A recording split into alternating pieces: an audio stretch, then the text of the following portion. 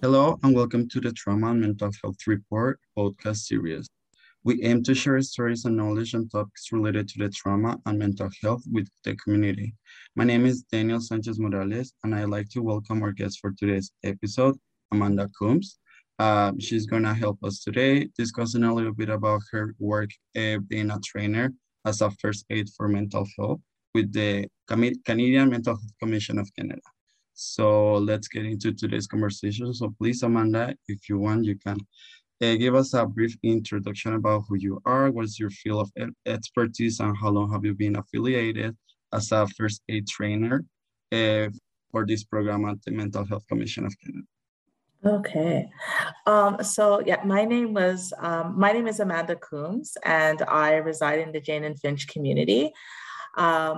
I've been a tenant representative for one of the communities in Jane and Finch for the past 8 years. And in that capacity, I basically just address the needs and concerns of the residents and help them to organize events in the community or come up with strategies to help to improve their quality of life or to carry out certain programs that they're interested in implementing in the community. I graduated from York University with a BA in psychology, and I am currently completing my master's in clinical counseling. In 2017, I was approached by one of our community development officers, Louise and Rosemary Bell, with the opportunity to become a mental health first aid instructor. You know, we've asked some of the people in the community, who they think would have been a good fit for this. And your name came up. Is this something that you're interested in? And I was like, yeah, sure. I already am very passionate about mental health and helping people to resolve a lot of the issues that they have regarding mental health and or anxiety or any type of mental health problem that somebody may be living with. So it's something that's already for a very long time has been a passion of mine. So I jumped at the opportunity. And when I asked her, what's wrong with the lady that currently comes in to train residents in the community, she said that the feedback that they were getting from the residents was that, that people who are don't identify as people of color or racialized individuals, they weren't able to relate with the trainer who was white. And she was given examples in the course that related primarily to white people's experience. And they felt that, the examples did not relate to anything that they experience with the mental health challenges in their community. And I was like, yes. As soon as she mentioned that, I was like, I'd love to do this training. So since 2017, I've been a certified mental health first aid facilitator for adults that work with youth. And I've certified to date over 900 individuals across Toronto, but predominantly in the Black Creek Humber River Riding in mental health first aid. And I'm just excited to say that number because, with everybody that gets certified, it spreads more awareness and destigmatizes mental health challenges around mental health, stigmatizations around mental health. Yeah. Of course, yeah, that sounds absolutely amazing. And I want to congratulate you first for your work because it's not easy. I've been part of the trainings myself and I enjoy it as well, but I know that it's not easy, especially getting to these folks and trying to engage with them to teach them and provide them with some tools about mental health resources. But we're already talking a bit about this training, so why don't you tell us a little bit about the goals of the training itself? So some of the goals of the training is to support people and to give them the knowledge to be able to assist somebody that may be living with a mental health challenge or somebody that may be experiencing a mental health crisis. And often when I do these trainings, the first thing that the participants will say is, it's not that I've never wanted to help someone that I saw in a crisis, but I just don't know how to respond. I'm afraid that I might do something to make the situation worse, or that that person might become very angry at me. So with this course, we teach the participants and the individuals how to recognize those symptoms and how to provide that support, how to have that initial conversation with somebody that is either living with a mental health challenge or experiencing a mental health crisis. And it's very important, that, we're able to recognize those symptoms. And often, people don't come forward because they're not even aware that they have a mental health problem, right? That's impacting their quality of life or their ability to function on a daily basis. So as a mental health first aid responder, some of the goals of the course is just to ensure that we are preserving that person's life, right? And preventing their mental health condition from deteriorating. It's just like CPR.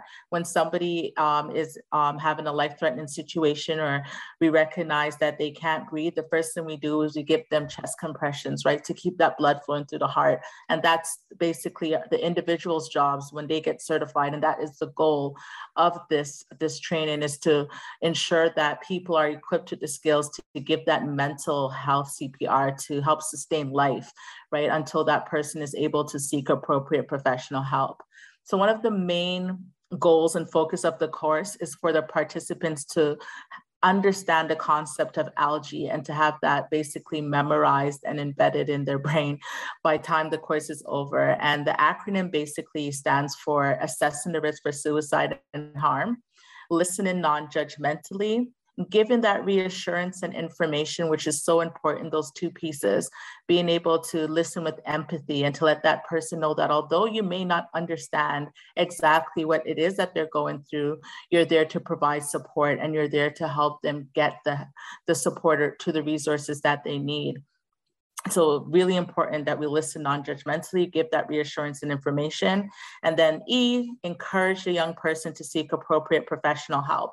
That doesn't necessarily have to be a doctor. It can be a therapist. It can be a counselor. It can be a coach, somebody that person feels comfortable talking to. And then just to encourage other support, self-help books, exercise and yoga, whatever it is that you feel can be conducive to that person's recovery.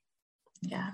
Yeah, that sounds great. And also that just gave me some flashbacks of me repeating that phrase over and over until I finished the course, because it was important to keep in mind that was the order and how that could help me actually in a situation, how to respond accordingly, and how to provide the support that person was needed at that time. So it's such a great acronym to remember the steps, right? To provide that support and to have that conversation with someone that's experiencing a crisis, right? And I think in all those steps, that non-judgmental listening piece is like so important to know that there's somebody there to listen, but not judge you because you are experiencing a mental health challenge. Of course, and at the end, it's really handy because you just like remember the acronym and you already instantaneously know how to respond, which is, as you say, like what a first aid person will do in any kind of like life training situation. So that's great. Yeah, but moving a little bit forward, I would like to discuss a little bit about what are the challenges that you face when you are teaching these courses. Like maybe have you find any cultural resistance or like lack of awareness or like lack of interest? Tell us like some of those challenges. So most recently, some of the challenges I've faced is finding a place where I can actually roll out these mental health trainings where they will allow people who are not fully vaccinated to be a part of that training. So that has been a huge barrier right now. Having participants that really need this knowledge, that are living in marginalized communities or are working in settings where, there are people that, can use this training, but they're not able to take the course because a lot of the places that we normally get a permit to use for free, such as city spaces, the Driftwood Community Center and certain Toronto community housing spaces, people have to be fully vaccinated. So that has created a barrier in delivering the training. Also, finding spaces that are large enough to meet the requirements for social distancing now, because part of what makes this course so good is that it's interactive and people get to engage with one another, role play, act out scenarios where they are supporting somebody that's experiencing a mental health challenge, and finding a big enough space, that supports social distancing has been really hard right now. But in the past, some of the challenges I would say I would face is a lot of people who are, I'll say, not well informed about a lot of the issues or the information that's out there surrounding mental health. And it's not that it's of any fault of their own, but just as they were raised culturally, right? So we have a lot of people that attend our trainings that come from countries where they've never heard of the word depression.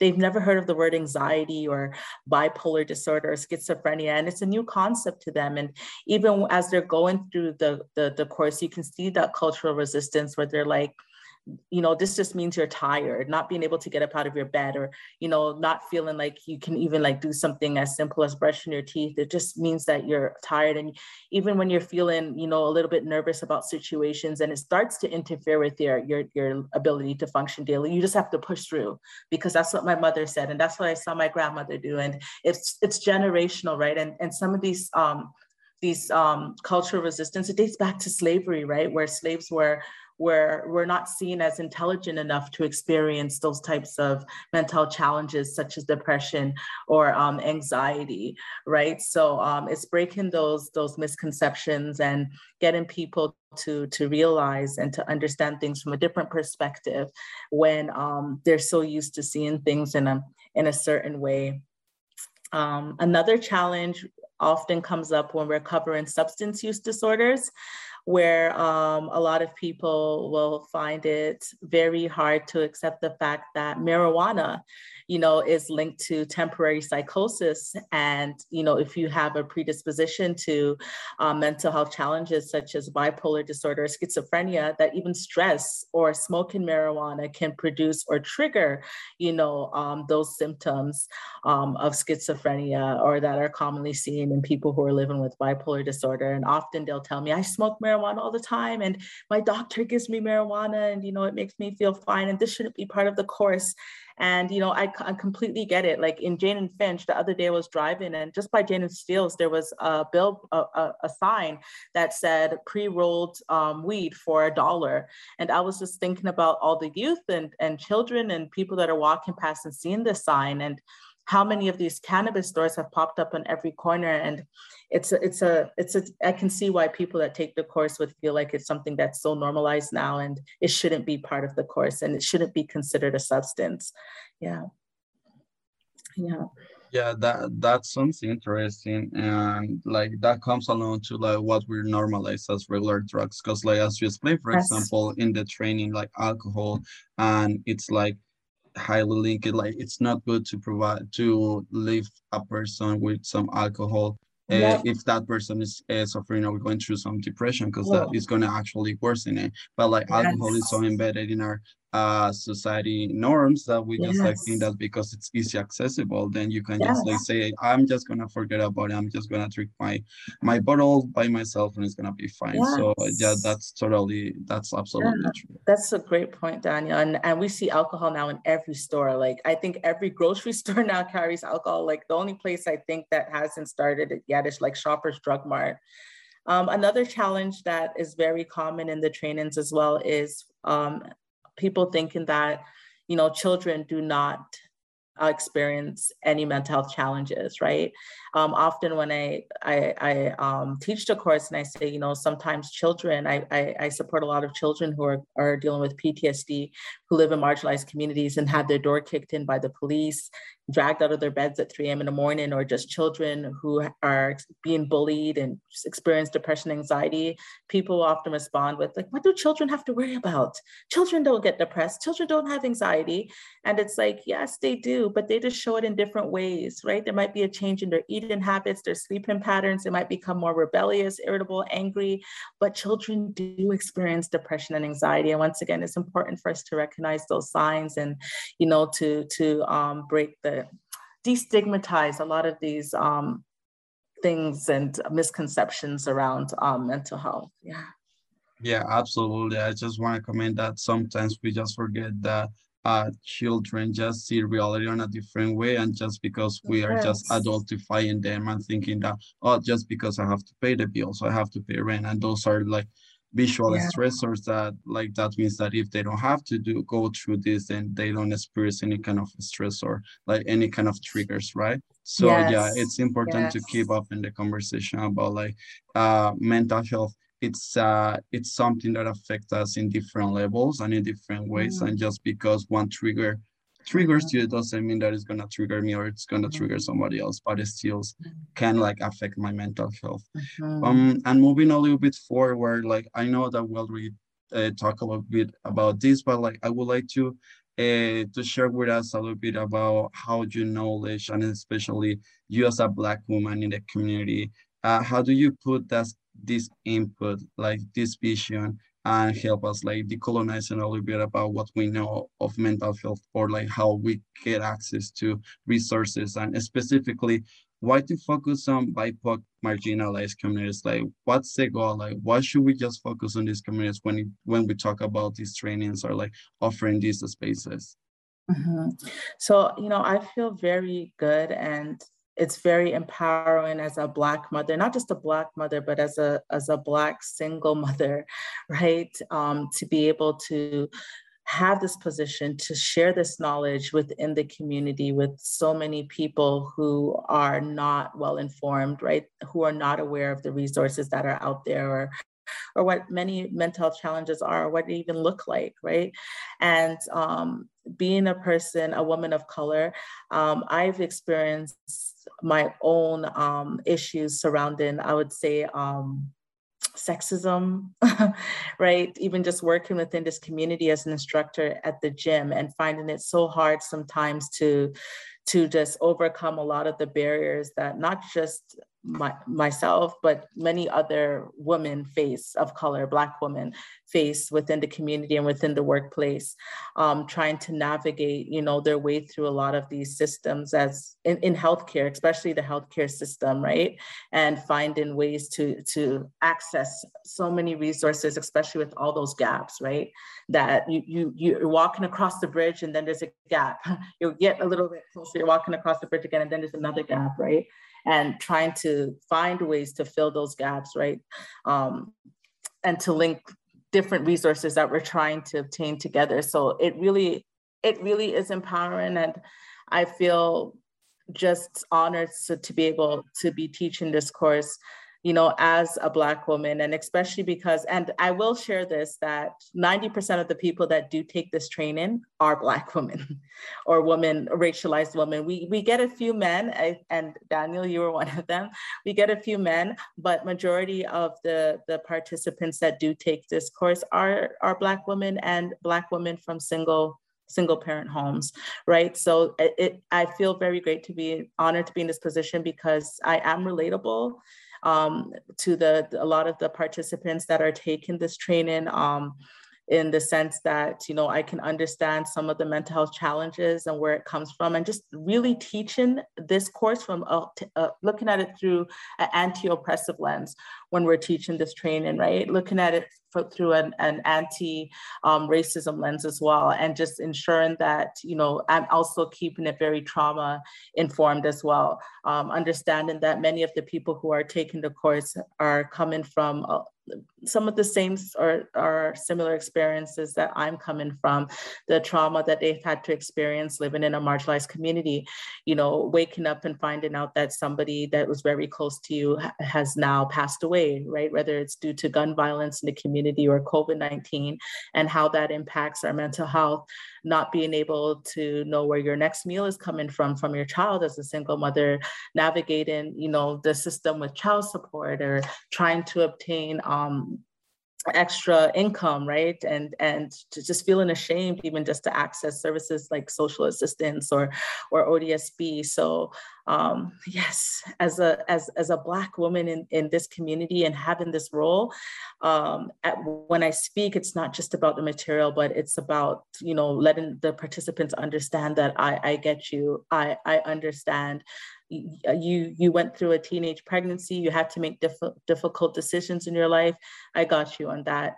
You were involved in the criminal system. I can relate to that. So was I. And just being able to, I just thank God for my journey, because, you know, it's led me to where I am today. And I feel like all of those things and those challenges that I was able to overcome in my life makes me a really great person in this position as a Black woman, because the feedback I normally get is that you were relatable, Amanda, and you were easy to talk to. And the information was the information that you gave, the information and the examples that you gave really made it easy for us to digest the material. Yeah.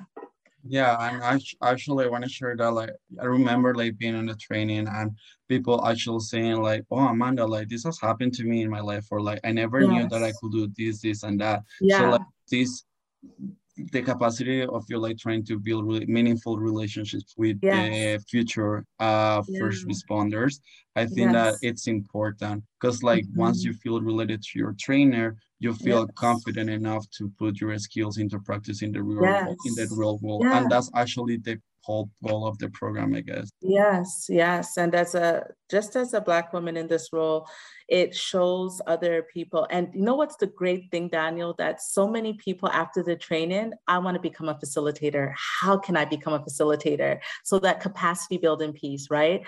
And Mhm. even through the grant that we just received, we have money left over. So we're looking for somebody else now to become a mental health first aid facilitator, not just in the Jane and Finch community, but this is something that's happening in Regent Park, in Lawrence Heights. So it's just spreading everywhere. And I'm just happy that, you know, by being in this role, that it's inspired so many other Black women to become facilitators, and not just facilitators, but to be step up and be feel confident to work in influential positions that can make changes on a very, very large scale. Of Yes. course, that's great. And so like for any folk that it's listening to us right now, if you're interested in becoming a trainer, like first assist and train yourself as a first responder, and like who knows, like maybe you will be like to join and be a facilitator as well.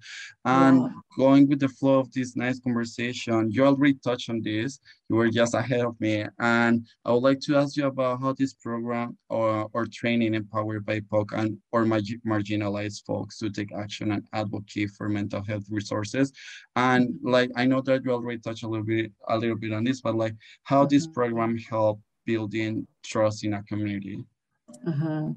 So with this program, like once the participants leave and they get their certificate and they're equipped with that knowledge, I've seen how they form their own groups within the community to support one another. When there's a crisis in the community, they'll call me and be like, Amanda, I'm so happy I did this training. You know, there was a shooting. I was able to connect with a couple other people who were certified, and we were there to, we're able to go out and provide support, you know, to those residents who are negatively impacted and just traumatized from what has happened in the community. Even when we had that fire in Jane and Shoreham and people were displaced for months, there was a couple of mental health trainers that dedicated their time to go out and support people, you know, that were impacted by that fire. So definitely just really the knowledge that everyone gains from this training, they're able to connect with one another and share those resources, right? And let them know, hey, did you know that, you know, at Jane and Finch Mall upstairs, the Black Creek Community Health Center offers mental health, free mental health training and grief counseling, or even the Spot, you can drop in to get these things. So just sharing knowledge. And we have a WhatsApp group that was created, and it's been growing larger and larger since 2017, where people just share knowledge with each other. They just share, like when they come across different mental health trainings, different resources where there's different organizations that are offering free, you know, stuff to help build good mental health and overall well-being. So definitely this program has empowered people to just share resources and information with one another and to advocate, right? To advocate for more culturally appropriate mental health practitioners in the community, to advocate for more non-judgmental safe places where community members can come together and talk about their mental health challenges or experiences that they're having in their lives without feeling that they're being, you know, stigmatized, right, or targeted. And yeah, these are just a couple of the things that have came out of the mental health training. And I know it's just going to continue to grow and continue to be more impactful as more people become certified. Yeah. Yeah, something I can say is because like I'm also part of the WhatsApp group. Like as soon as you finish the training, you Mm-hmm. are added to the group. It's that it's not only about like sharing these resources, but also like sharing a Yes. little bit about your personal life. And I think that that's Yes. important to build a community because I've seen Mhm. like some messages, some posts of people saying like, Yes. "Oh, I did this for my community," or like, "I'm doing this. I would like Yes. to," or like share with you this knowledge, or I want to share this little accomplishment. I think that that's important because like that's the whole Yes. core of like building Oh a my community, God. you know? Yeah. Oh my gosh, thanks for mentioning that, Daniel. I forgot that. So that trust building piece, yes, and you'll find that amongst each other, it's like it's developed a little community of people who are mental health first aid responders, and they share their accomplishments. I see it all the time in the group. I just completed this course, or I just got an article published in the newspaper, and everyone just celebrates each other, and it's just a place of love and support. And I see this throughout the community with people who are now certified in mental health first aid, just really reaching out, helping their neighbors, go into other buildings where they may not know that person, to let them know, hey, I'm here to lend a hand, I'm here to lend some support. Or even sometimes I get private messages, hey, Amanda, like, I've been supporting this person and I'm kind of stuck. I don't know, if I should reach out or continue this or pass this person on to someone else. So definitely that trust piece has really, really been built through these certifications. Yes. Yeah, and I love that. I think that that's the one of the key components, not only from the training, but like in terms of accessing to resources and accessing Yes. to a supportive community, like that trust that is Yes. generated by sharing these experiences. It's absolutely true. Yes. It's allowing Um, people to just be yeah, no, vulnerable. Yes. yeah, To be vulnerable with one another, which is hard. It's hard. Yeah. yeah, it is hard, but it's important to, Yes. keep Yeah. like growing as a community. Yes. But we're getting now like towards the end of our episode for today, and I just have like two Mhm. questions left. So the first one is, what do you think, or like how do you think this is a good alternative to police response within these communities? So we know that when the police respond to mental health crisis calls, that they usually end in fatalities, right? We know that usually the families that call for help, hey, like my son is having an episode, or my daughter is manic right now, I need support. That usually when the police come, and their idea of de-escalating the situation is by shooting the person that's experiencing the mental health crisis. And we've lost so many people, not just racialized individuals, but people who are not of color as well, when the police end up responding to a lot of these mental health crisis calls. So I think that, having mental health first aid responders it's a wise alternative. And I think that it can help to decrease the amount of fatalities that we have when the police are involved with supporting people who are having a mental challenge. And I would really love to see, and this is something that we discussed in our last mental health training, but we need to advocate more to have police trained in mental health first aid so that they know how to respond effectively to somebody that is experiencing a mental health crisis without having to use their guns, right? Also to maybe implement a policy where police are not able to respond until that person is able to sit down with a mental health first aid responder who's able to recognize the symptoms and provide that non-judgmental listening piece. Because often when people are in a crisis, they just want somebody to understand, what they are going through, and they need to vent, right? And they want their feelings validated, right?